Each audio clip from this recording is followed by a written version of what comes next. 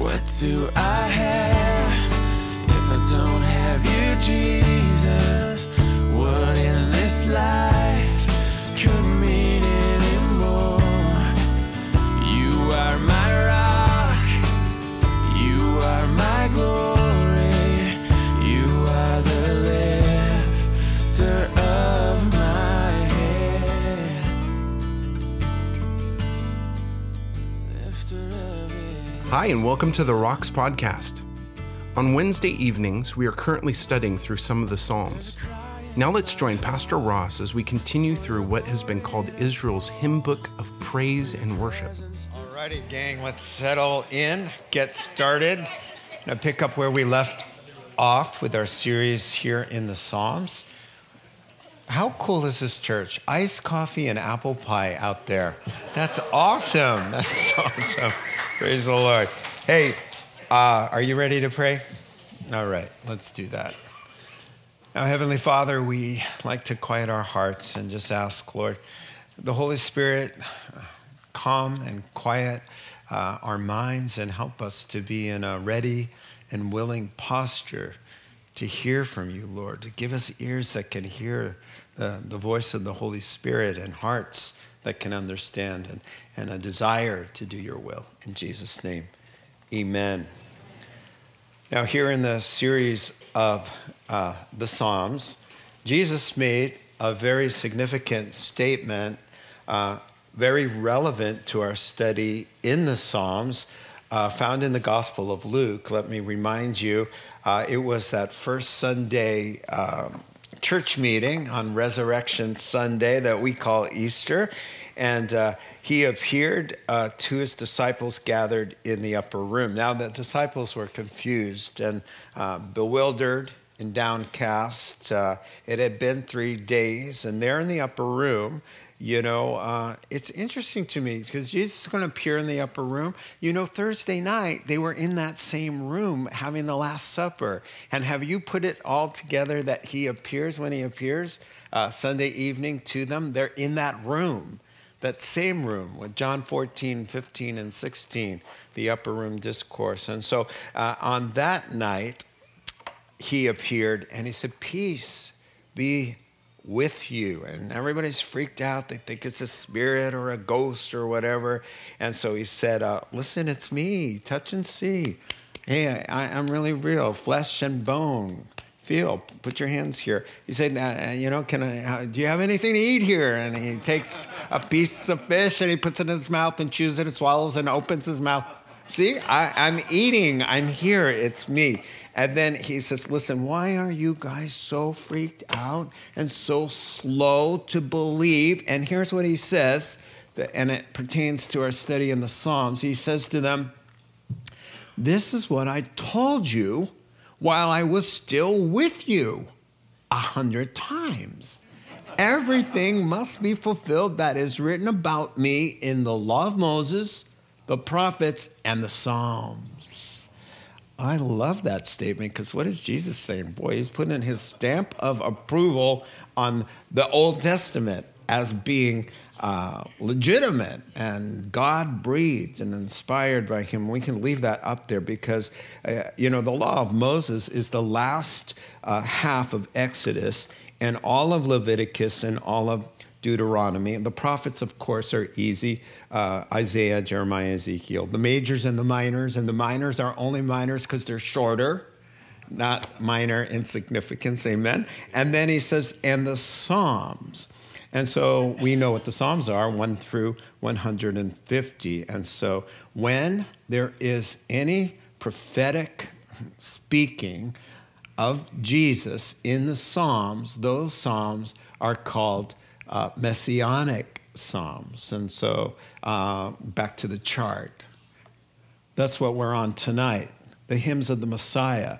So God-breathed, inspired songs and poems that we call psalms there that have anything to do with Jesus are called Messianic psalms because the word Messiah means chosen.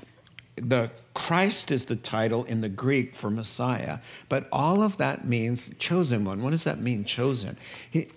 It's God's chosen way to be saved. He's the chosen door to eternal life.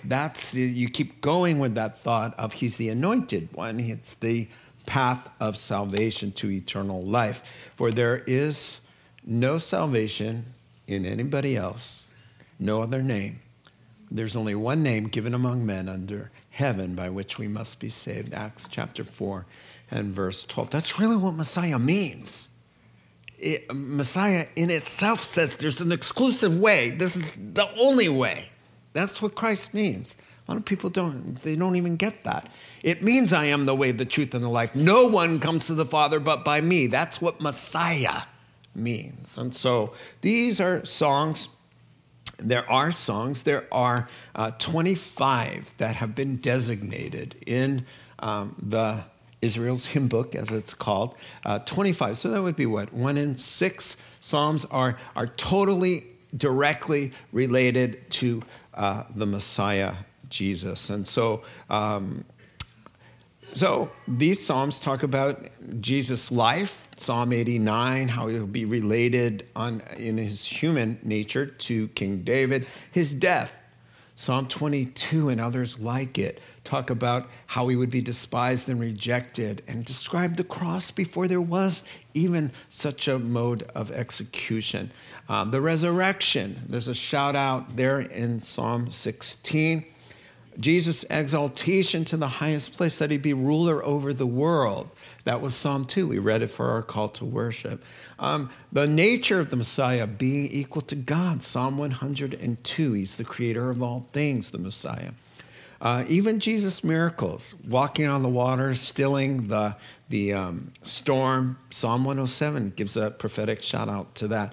Jesus' mission, that he came in a body to lay down his body for the sins of the world. Psalm 40. And the future destiny of a kingdom, that he would reign, seated on a throne, an eternal throne, Psalm 45. So I just listed for you note takers a whole bunch of messianic psalms. Now, messianic psalms, 11 New Testament books go back to the psalms about Jesus. 11 New Testament books. And so they're very important. So tonight, I'm particularly interested in the Psalms that Jesus quoted. One in particular we're going to study, a messianic psalm that he quoted himself. Now, I'm going to ask you a question. You think about it. You don't have to shout it out. But of all the Old Testament, Jesus quoted a lot of scriptures in his ministry. What was the most popular book in the Old Testament that he would quote from? So I'll give you a second to think. So we have one Deuteronomy. Okay, I'll start in fourth place. In fourth place with 7 different quotes from the book of Exodus. All right, and so that 7 times, he mentions the commands a lot and interprets them and applies them. And so in third place with 8 different references to the book of Isaiah. Oh, Isaiah has a lot to say about Jesus. Therefore, Jesus had a lot to say about the book of Isaiah. And then in second place with 10 references to the book of Deuteronomy. And the 3 famous ones, of course, when he was duking it out with the devil, and the devil's trying to tempt him. And this is his weapon, Deuteronomy. Wow.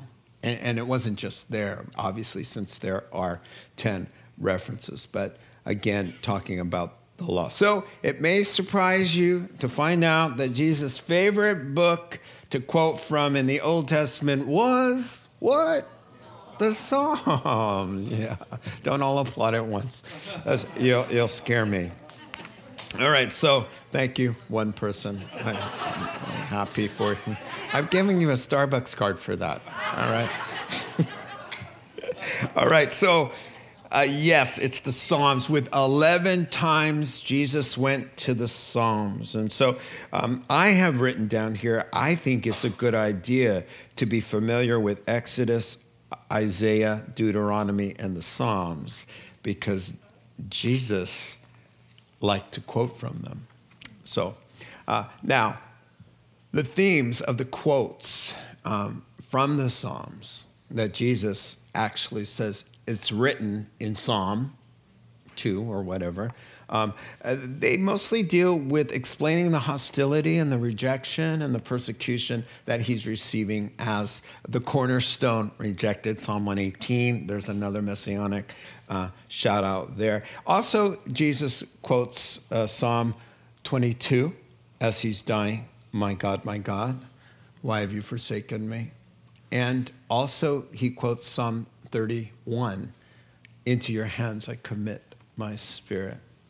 But for me, in the psalm that we're going to study tonight, the Messianic beautiful hymn, is what's intriguing to me is that Jesus used it to outwit his opponents publicly and to silence the Pharisees, the Sadducees, the Herodians, who were publicly on busy Tuesday of Passion Week. They were in the temple courts, and they were doing public debating.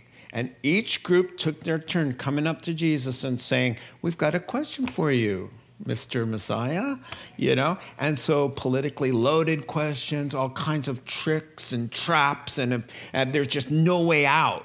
If he said yes or no, but every single time he evaded the trap and put them in their place. But then he said, okay, gather around, everybody. I've got a riddle for you. I've got a question for you.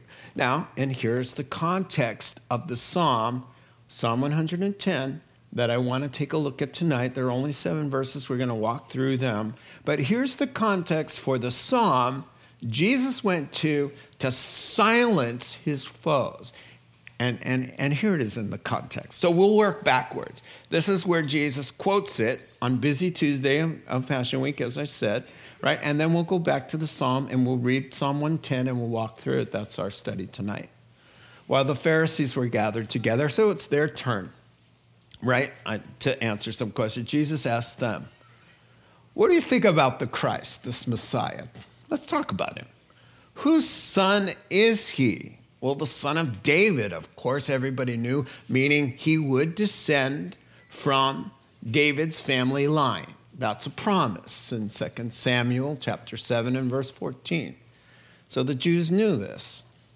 So he's saying, who's he related to? What family does he come from on his human side, right? So he said to them, well, I've got a problem with this. How is it then that David, speaking by the Spirit, in Psalm 110 now, what do we have? We have Jesus, the Son of God, calling David, naming David as the author of 110, and also saying he was speaking by the Spirit. And so we know that Psalms are not just songs or hymns. It's the Word of God. The Holy Spirit was speaking through him, penning these songs, and Psalm 110 is what he's after now.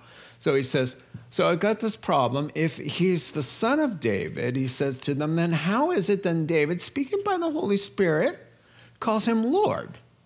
For he says, the Lord said to my Lord, verse 1 of Psalm 110, the Lord said to my Lord, sit at my right hand until I put your enemies under your feet.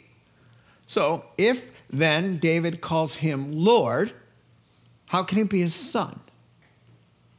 No one could answer a word in reply. And from that day forward, no one dared to ask him any more questions. Oh, and there's a reason that everyone backed down and no one dared to ask him a question. More than just not being able to answer. There's a deeper reason as you study Psalm 110, which we're going to do. Now, let's answer his question. Here's the short answer. Here's the Cliff notes, the cheater's notes for the answer to this theological riddle. How can David call him his son? How can the Christ, this Messiah, who we all know he's standing there claiming to be him, and they know that he's claiming to be this one, right? How can he be both related to David, but David calls him Lord? Just curious. I just wonder how that's happened. The answer to that is that he is both the Son of Man. He is a human being, born of Mary, but he was conceived of the Holy Spirit, so he is the second person of the Godhead. He is God the Son. He has a divine nature. He is the God-man. And that is why David can say, he's my ancestor, but he's also my Lord. You see, that's the quick answer. And so, yeah, a child is born to us, as the prophet Isaiah said, a son is given, the God-man. And so here, it doesn't surprise me that Jesus goes for the jugular here, because what's the passcode of the Christian faith? Jesus is Lord. If you believe Jesus is Lord, if you confess with your mouth, Jesus is Lord, there it is. What Jesus is Lord, what does Lord mean? Lord means God. Jesus is Lord. If you can confess that with your mouth and you believe in your heart that God raised him from the dead, in other words, that he's Lord and alive, you will be saved, right? So if you miss out on Jesus being Lord, you miss out on everything. So this is why it just kind of stopped the parade, and everybody had to stop and think, oh, there's scriptural evidence that the Messiah is Son of Man and Son of God, all caps, the second person of the deity. This would explain why he can make the claims, whoever believes in me will never die. I'm the resurrection and the life. Whoever believes in me, though he be dead, yet shall he live. Whoever believes in me, from their innermost being shall flow rivers of life and eternal life overflowing. Come on.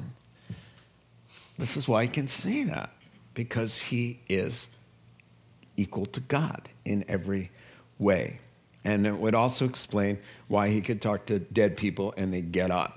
All right, that just explains it right there. So we're going to take a look at Psalm 110 now and walk through it, because it's the key. It was right there in front of them the whole time. Of course, there are other scriptures too. Isaiah told us of the Messiah. These are his titles: Wonderful Counselor, Almighty God. That's pretty clear.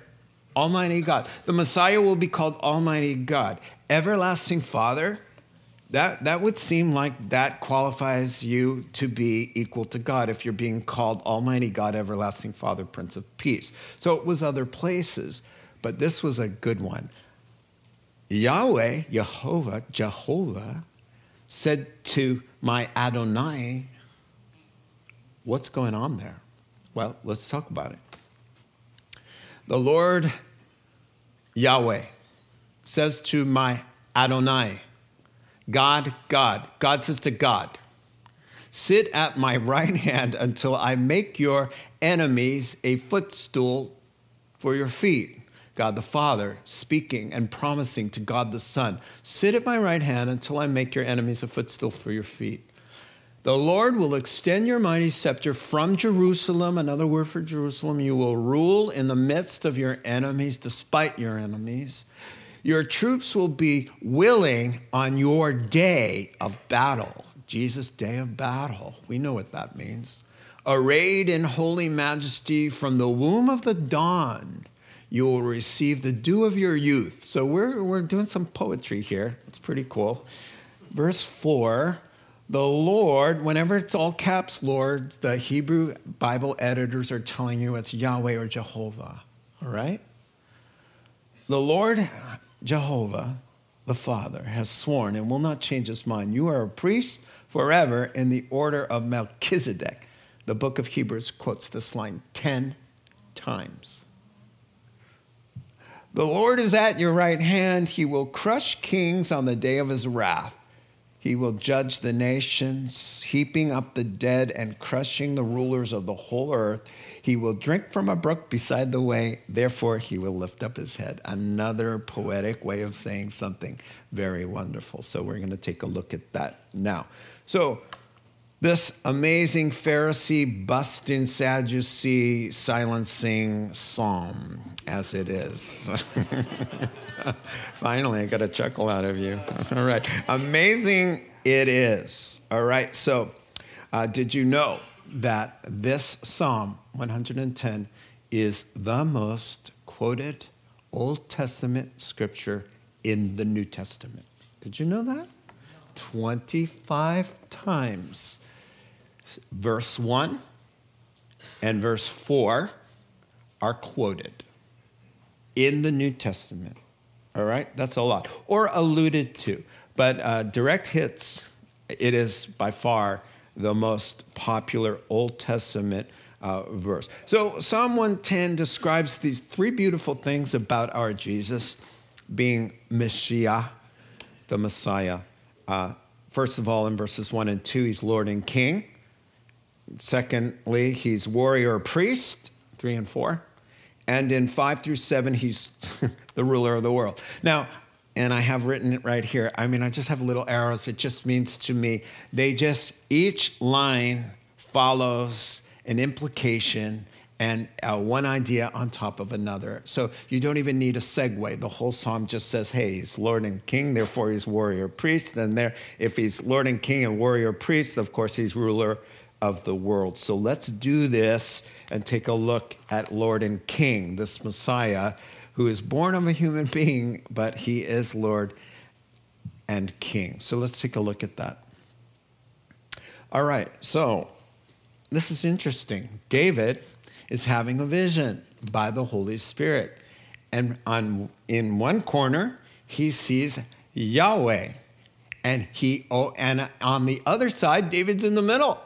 And on the other side is Adonai, the Son of God.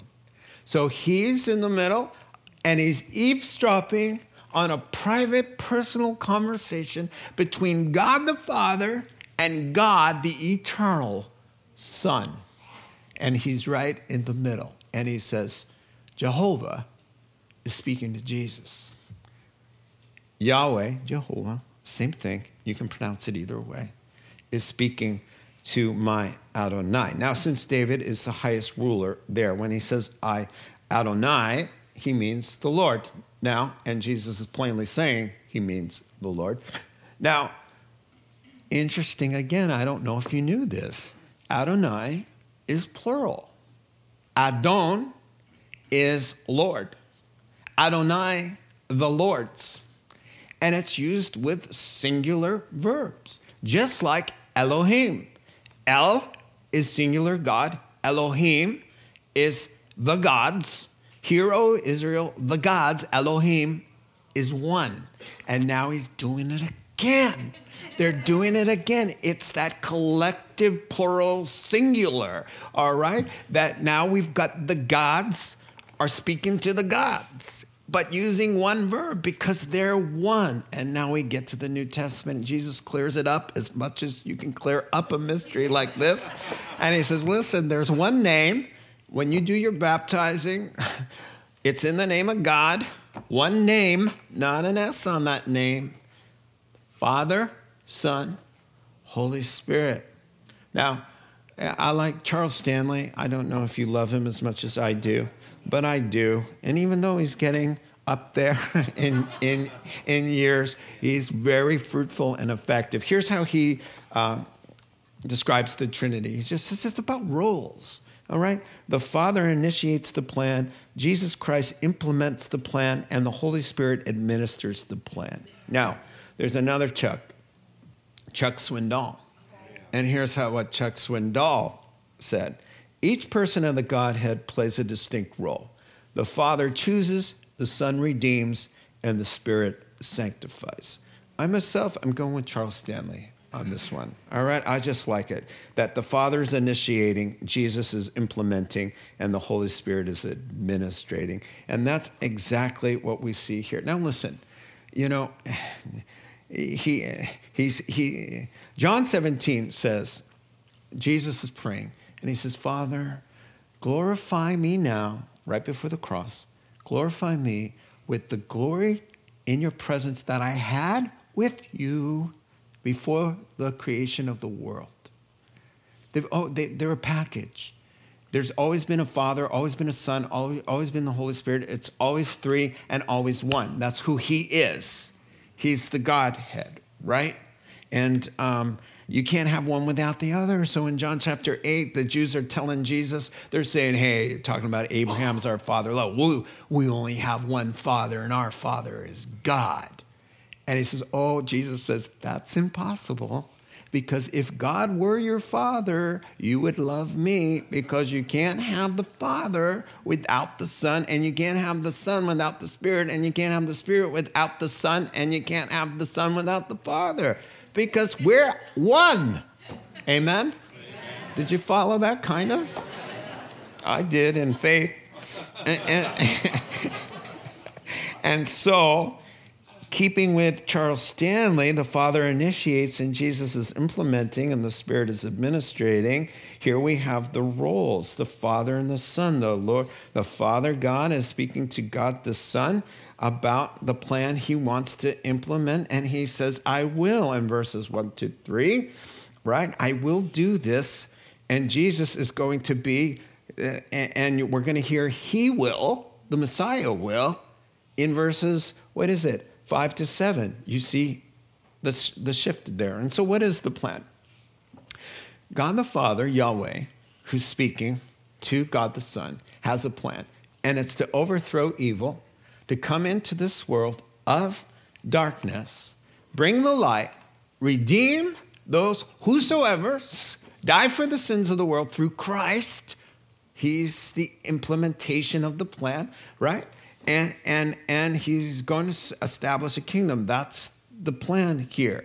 And so here we have, sit at my right hand, right? So the Father's telling the Son, he's inviting him to the highest place, because in the Old Testament speak, to be at the right hand is to be the highest place of honor, privilege, and power, all right? It means there's nobody higher, no other name. And so, I should say Jesus is invited by the Father back to his original place, which is high above every other name, because he left that place. He told us he was with the Father in the beginning. John chapter 1 and verse 1, another shout out to this idea. In the beginning was the Word, and the Word was with God, and the Word was God. And that Word that was God became flesh and dwelt among us. And so he's just saying, listen, God the Father to God the Son. Come on up here. So what's happening here? He's speaking about Jesus' death and resurrection after the cross, his ascension and his exaltation to the highest place. And here's what Ephesians says. It's nailing this exact idea. Ephesians, New Testament, he raised Jesus, God the Father, who just said, come up here, sit at my right hand. He raised Jesus from the dead and seated him at his right hand in the heavenly realms, far above all rule and authority, power and dominion, and every name that is named, not only in this age, but also in the one to come. And God put everything under his feet. Footstool. There, this whole idea of Psalm 110. And that's exactly what's going on here. And I just want you to know, and we could go back to the text.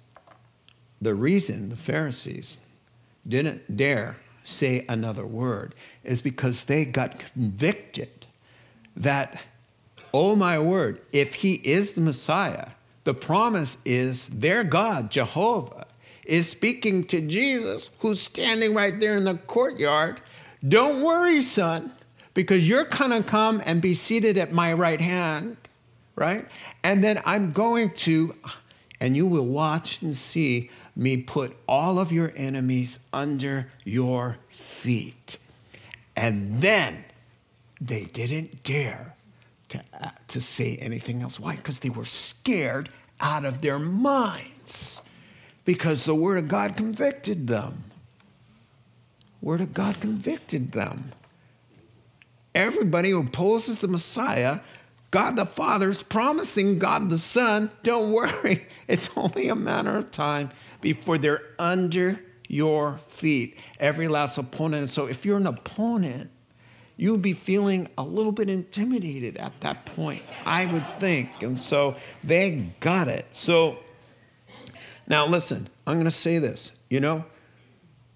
Yahweh will crush his enemies under his feet, the Messiah's feet. But he preferred them to come to the cross where Yahweh crushed his only son, the Messiah, under the wrath of his feet, so that guys like those Pharisees and Sadducees and Herodians and every other immoral person in the world could come and have life because God so loved the world.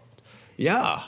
He's going to crush his opponents. But first and foremost, and most significant of all, he crushed. It pleased the Lord to crush him, Isaiah 53. It pleased Yahweh to crush this precious incarnation, this precious, perfect representation of who God is, God in a body, his only son. And he was pleased or willing to crush him so that his opponents could have a way out. So this isn't a psalm about we're just going to crush everybody and pile up the bodies, and that's what it says. Well, first we pile up my body in the grave and make a way out. And then if you don't want to come through that, then you're my opponent. So heads up, all opponents of Jesus, maniacal dictators with your nuclear threats, leaders of Russia, Syria, North Korea, and Iran, ISIS, Hamas, PLO, Hezbollah, Boko Haram, gangs, thugs, murderers, liars, robbers, rapists, all Jesus haters, deceivers, and those who are immoral, who remain unrepentant. You have a destiny. And it will be under his feet. Now, he would love it if you'd be under his arm, close to his side where he can love on you. It's two choices. Come under his love or come under his feet, right? And there will be people, and every single person who comes under his feet was a willful decision to do so. Didn't have to do it. Did not have to be there. That's the agony in hell, is that this was my own doing. All right, let's move on. So no segue needed here because armies are involved. And right, if he's going to subdue everybody, then we know there's going to be a war. But it's an interesting combination here, 3 and 4, isn't it? So not only is he Lord and King, this Messiah, right? But he's also a warrior priest. The two things don't seem to go together. All right, so your troops will be willing, more than willing. Your troops, Son of God, you have troops, all right? They will be enthusiastic on your day, the day of the Lord, battle, Armageddon, tribulation, arrayed in holy majesty. Well, of course, because they're with him in heaven, they're the hosts of heaven. From the womb of the dawn of time, this is eternal in the makings, you will receive the dew of your youth. I'll explain that. The Lord has sworn and will not change his mind. You're a priest, but in the order of Melchizedek. And so that gets complicated, but I'm going to give you the Cliff Note version for that. Okay, so we're now at this odd mix of warrior / priest. I got pictures to just show you what I mean. Here's the priest. All right, so this is what they kind of looked like. They would, and here's of course Jesus is depicted as the Old Testament type of high priest that came once a year with the blood into the holy place and offered it on the the mercy seat there and all of that. And everything here speaks of Jesus. Every last thing speaks of Jesus and Christianity and atonement and eternal life and the church. And heaven. It's all wrapped up in every little thing here, right? Well, normally when you think of priest, you don't think of this guy, this next guy, the warrior, right? You don't. I borrowed this from, a contemporary version. I'm sorry, but some Lord of the Rings version probably, right? You don't think, so swap back to the old dude, right?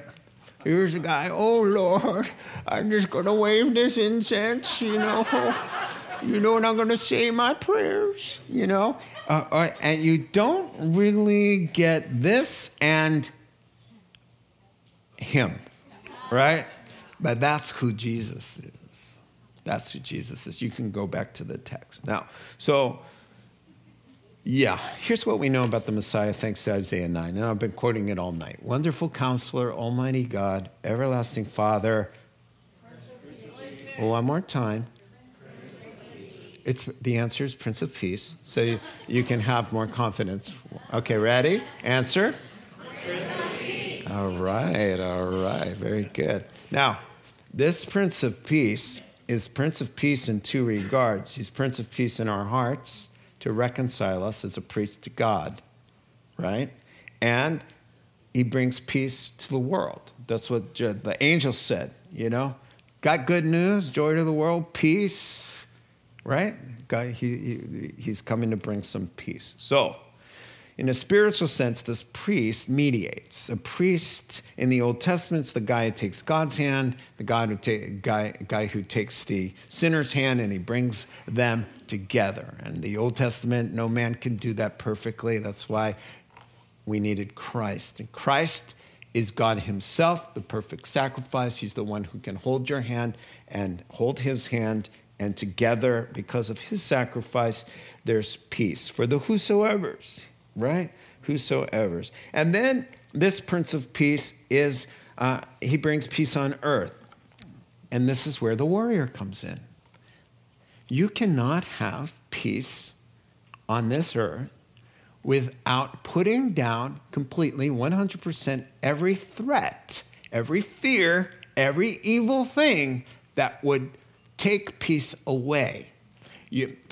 So if you're really the Prince of Peace and you're going to establish peace, what has to happen? And listen to me, because the world does not get this.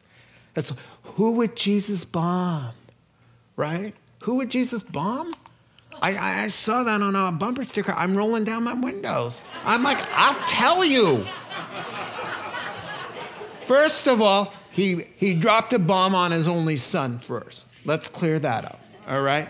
So that you could have your bumper stickers and defy God. All right, but be forgiven if you came to him. Second of all,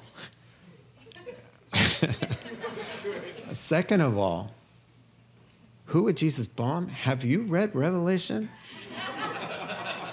There are 21 bombs, 21 judgments that fall on an earth, and at the end, the earth is like tilted and out of orbit and cannot sustain life. Because of what the Lamb, the wrath of the Lamb, that's his nature, gentle and kind. But do not mess with him and try to rob this world of truth and rightness and goodness and love, because he will take you down. He will take you down because he's a warrior. He's a warrior. You have to have zero tolerance for anything unreconciled to him in this life. So he's going to crush it to pieces after, of course, crushing himself. So that whosoever wants to get out of the way of the train wreck that's coming can hide in him and find eternal life and be treated better than your sins deserve and give you eternal life crowns with him. He'll call you family, let you sit on his throne with him. That's a pretty good deal. Amen? I'm having fun tonight. All right. So, give peace a chance. Don't start me. Give peace a chance. How about 7,000 years? How about 7,000 years? How about 2,000 years of a cross that laid down, the Son of God laid down on and said, I'm going to give you guys amnesty. All you have to do is have a change of heart. Boom, done. You escape. Oh, you don't have to be good. Nothing. I was good for you. All I want you to do is have a change of heart. Trust in me. That's all I want. And I'll give you the whole shebang. Right? So That's been 2,000 years. So, on your day of battle is coming. When does that come? When the last Gentile, when the last Christian becomes saved, and God knows that number. When the world is right, he will take the church out of harm's way. He said, 1 Thessalonians chapter 4, verse 17, he will take us up, catch us up out of harm's way. Revelation chapter 3, verse 10, I will spare the church, I will spare you from the hour of tribulation that is coming on the whole earth. For we are not appointed to God's wrath. But this day of your battle, it's called the day of the Lord. That's a day of God's wrath for which we are not appointed. And when the church is taken up, that one who restrains will restrain no longer. 2 Thessalonians chapter 3 says the one who's restraining and holding back will lift the restraints off, and then the men who have been threatening to use all their powers to annihilate Israel, to wipe people off the face of the earth, God will bless that with 21 enhancements. They will basically do the work themselves, but he will bless the work of their hands with his people out of harm's way. That, my friends, is what he's talking about. Your troops are amassing, the angels getting ready for that day that culminates in something called Armageddon.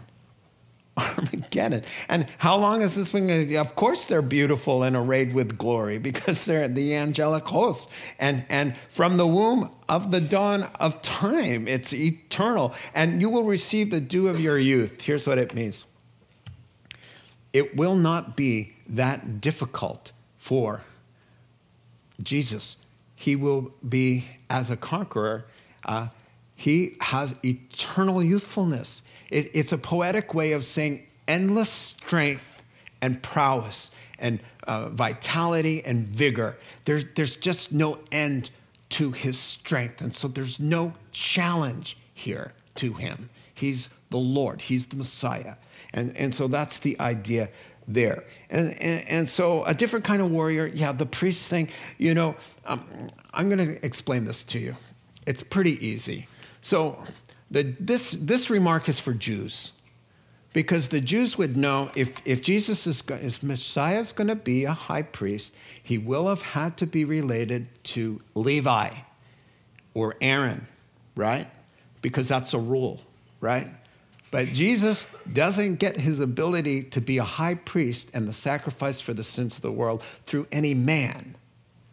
He gets it because he's always been, from the dawn of the womb of time, he's always been the priest according to this dude Melchizedek. Now, Melchizedek appears in Genesis 14. Abraham just rescued Lot out of Sodom, and suddenly this mysterious character who's described as having no beginning and no end, no father and no mother, eternal, and he comes out and he serves communion, bread and wine, hello, and he's from Jerusalem, right? So who is he? Everybody, all the scholars say, come on, this is a pre-incarnate visitation of Jesus Christ before he's incarnated, right? So all he's saying is, listen, he didn't have to qualify like, is he related to Aaron to be the high priest? No. He gets his right to be high priest, our high priest, because he is the Son of God, the eternal high priest, the one who mediates. There is one mediator between God and man, the man, Christ Jesus. 1 Timothy chapter 2, verse 5. All right? And so now we finish up with verses 5 through 7, and it's not for the faint of heart. Now, this ought to get you thinking. This is a worship song. This is a worship song for church. This is what the Psalms were. They'd get together, and they'd open up the Word, and they'd have a Bible study, and then they'd sing some hymns, and this is one of the hymns. And listen to the end. The Lord is at your right hand. He's talking again to the Messiah. He will crush kings. Now we've got the Lord doing it. He, the Lord, Jesus, will crush kings on the day of his wrath. He will judge the nations, heaping up the dead and crushing the rulers of the whole earth. Then he will drink from a brook beside the way. Therefore, he'll lift up his head. That's one of my favorite verses right there. And I'll explain why. So this Lord and King is incarnated as the Son who embodies every ounce of what God is, the Father, in a plan. He's the warrior for peaceful reconciliation to establish a kingdom where there's only goodness. And this implies, of course, that he'll rule the world. So we're in the end now. No rival thrones, nobody to compete. And this is what this means. There's no one, no matter who he is or how many soldiers he has or the size of his armies, listen, or the incredible numbers of the infantry or the vast supply of weapons. There's nobody on earth to fear his sake and ours as well, because we're in our Messiah. So all who oppose him are going to go down. Here's another proverb. There's no wisdom, no plan, no strategy that can succeed against the Lord. Proverbs 21 and verse 30. So there's harsh language here. And there are sensitive people here. And maybe you're going through something right now and you're not in the mood for a pile of dead bodies and crushing the rulers of the whole earth. The whole earth. So he's talking about, just name them. Name them in your mind. Name all of those dictators. Let's say he came in the next 7 years or so that the tribulation unfolds. Let's say this fall that the church is taken up. Let's just say the tribulation starts. The peace treaty is signed with Israel. The Antichrist appears, world peace and all of that. And then the judgments start falling. If that happened in our framework here, we're talking about real names, the people you know on television. Those are the bodies crushing the rulers of the whole earth. Who are they? Well, you know who they are. Now, so if we're there and this whole thing that is on that precipice of people pressing buttons, if the world ends, all the torpedoes for Armageddon are essentially figuratively loaded, if the pumps are primed, and the day of the Lord is just around the corner once he removes the church, then you know who these people are. That just brings Psalm 110 home in a very different light. So there's harsh language, but I'm telling you what, and this is what I wrote down here. I sleep better at night reading words like that. He will judge the world, the nations. Nobody's getting away with anything. He will heap up the dead, crushing the rulers of the whole earth. There's not one going to get away. So I go to bed and I'm snuggle in there and I'm happy because that's my friend. That's my friend. That's my Lord. That's my Adonai. And I'm connected to him and he's my father. And he says, you can call, you know what? You can call me Abba. You can just call me Daddy. And so that's my daddy. I could sleep good tonight. Let the short little dictators say whatever they want. And I left out an adjective, all right? He's just short. There's another adjective too. Let them say whatever they want. You know why? Because not one of them is going to be alive to talk about it should he approach the planet that he created with his own mouth. Well, I don't have worries. I don't know about you. But Paul the Apostle said, if God is for you, thank you. I knew you were out there. I love you. I love you. All right. So this is the gospel. Now, I'm going to tell you something maybe you don't know. Acts chapter 2, the very first sermon given on the day of Pentecost for the church. It's the birthday of the church, and 3,000 Christians are going to get saved, and they're like the first Christians in the whole world, right? What's the sermon about? I'm going to tell you. The sermon's about the day of his wrath, the day of the Lord. And then at the end of the sermon, he's quoting Joel. He's quoting Joel. He's going to say, the stars are going to fall out of place. There's going to be a blood moon, you know. The stars won't be working. There's going to be fire and smoke, and the earth's going to be on fire. And then he's talking about, and he's calling it the day of the Lord. This is the birth of the church, not the Old Testament. And then he says, but whosoever calls on the name of the Lord shall be saved. Oh, he's not talking about hell. Not there.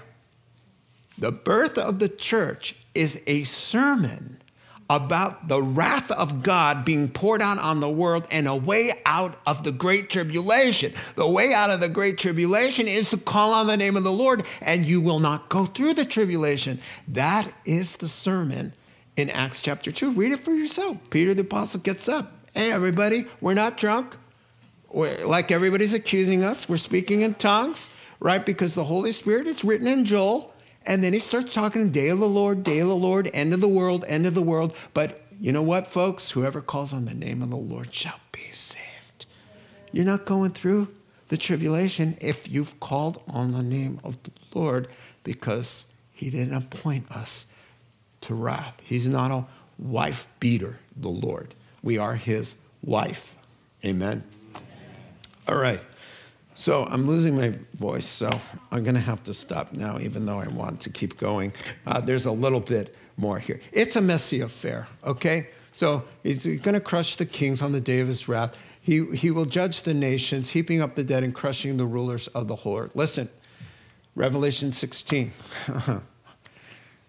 The blood from one of the judgments is so nasty, and the tribulation is so great that it spreads 180 miles. Revelation 16 has it written out there.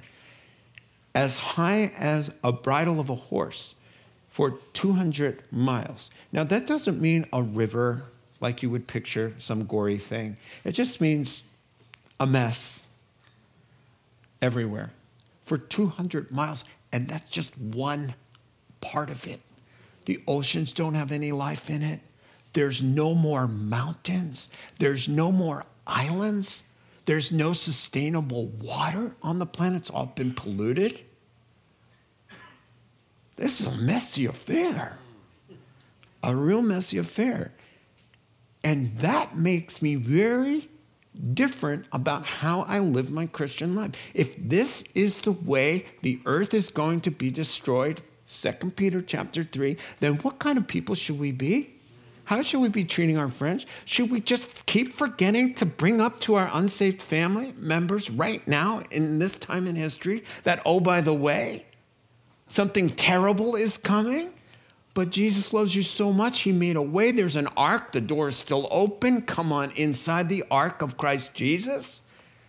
But one day the door of the ark, just like the metaphor of old, and it was a real historical thing, the door gets shut. The judgment comes down, and those who are saved in the ark go up. The judgment comes down, the way it's going to be. So yeah, I make friends with a lot of people, and yeah, people say, you're always talking about the Lord. And you're always so serious, and when you get up to preach, boy, you're animated. You know, I've been hearing that lately. You know what? Let me just read this to you. The Messiah is coming. He's going to judge the whole world and heap up the dead and crush the rulers of the whole earth. Yeah, I'm a little excited about this. I mean, I'm a little concerned for people, you know, and all of that. He will drink from a brook beside the way, therefore he will lift up his head. Poetic way of saying, it's not going to be hard for him to do this. He won't even break a sweat. The battle of Armageddon, it's not really a battle. He appears, they point their weapons at the Lord, and he speaks. He says a word like, please, just stop. You know, he says a word, and boom, done, over, right? So he's going to say, just like taking a sip of water and continuing the chase, He won't break a sweat. It won't be hard for him. He's not going to be like, oh, this is a big battle. Okay, everybody, we might lose an angel or two. No.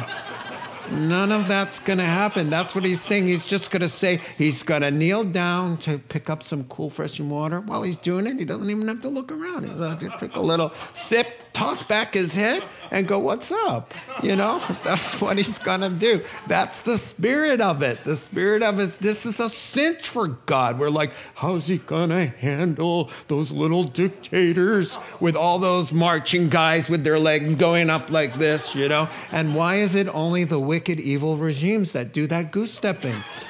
What is that? We don't march like that. Why? Because we're nice. We're here to protect the world. But once you see armies doing that thing with their legs, you know, whoa, this is evil. All right. Jesus is going to look at that and say, oh, that's really serious. In Psalm 2, Jesus laughs. He laughs at them. Says, come on, man. Come on. So, all that to say, are you happy tonight you have a Savior who doesn't break a sweat when he has to think about putting down evil so that we can enjoy his peace? Amen? Let's pray. Heavenly Father, we thank you for your love. Thank you for your goodness. We pray, Father, now that you bless us and dismiss us in your peace. We want to get fired up, Lord. We want to live more devoted Christian lives. We want to be holy and blameless before you and be found doing something useful to you, not caught in the act of backsliding and doing something dumb. Let us be engaged in our Father's business, we pray. In Jesus' name, and all God's people said. God bless you this evening. We'll see you Sunday. God bless. You have been listening to the Rock Podcast. Our regular services are held on Wednesday nights at 6:30 and Sunday mornings at 8:30 and 10:30 a.m. in Santa Rosa, California. If you would like to learn more, please visit our website at calvarytherock.org.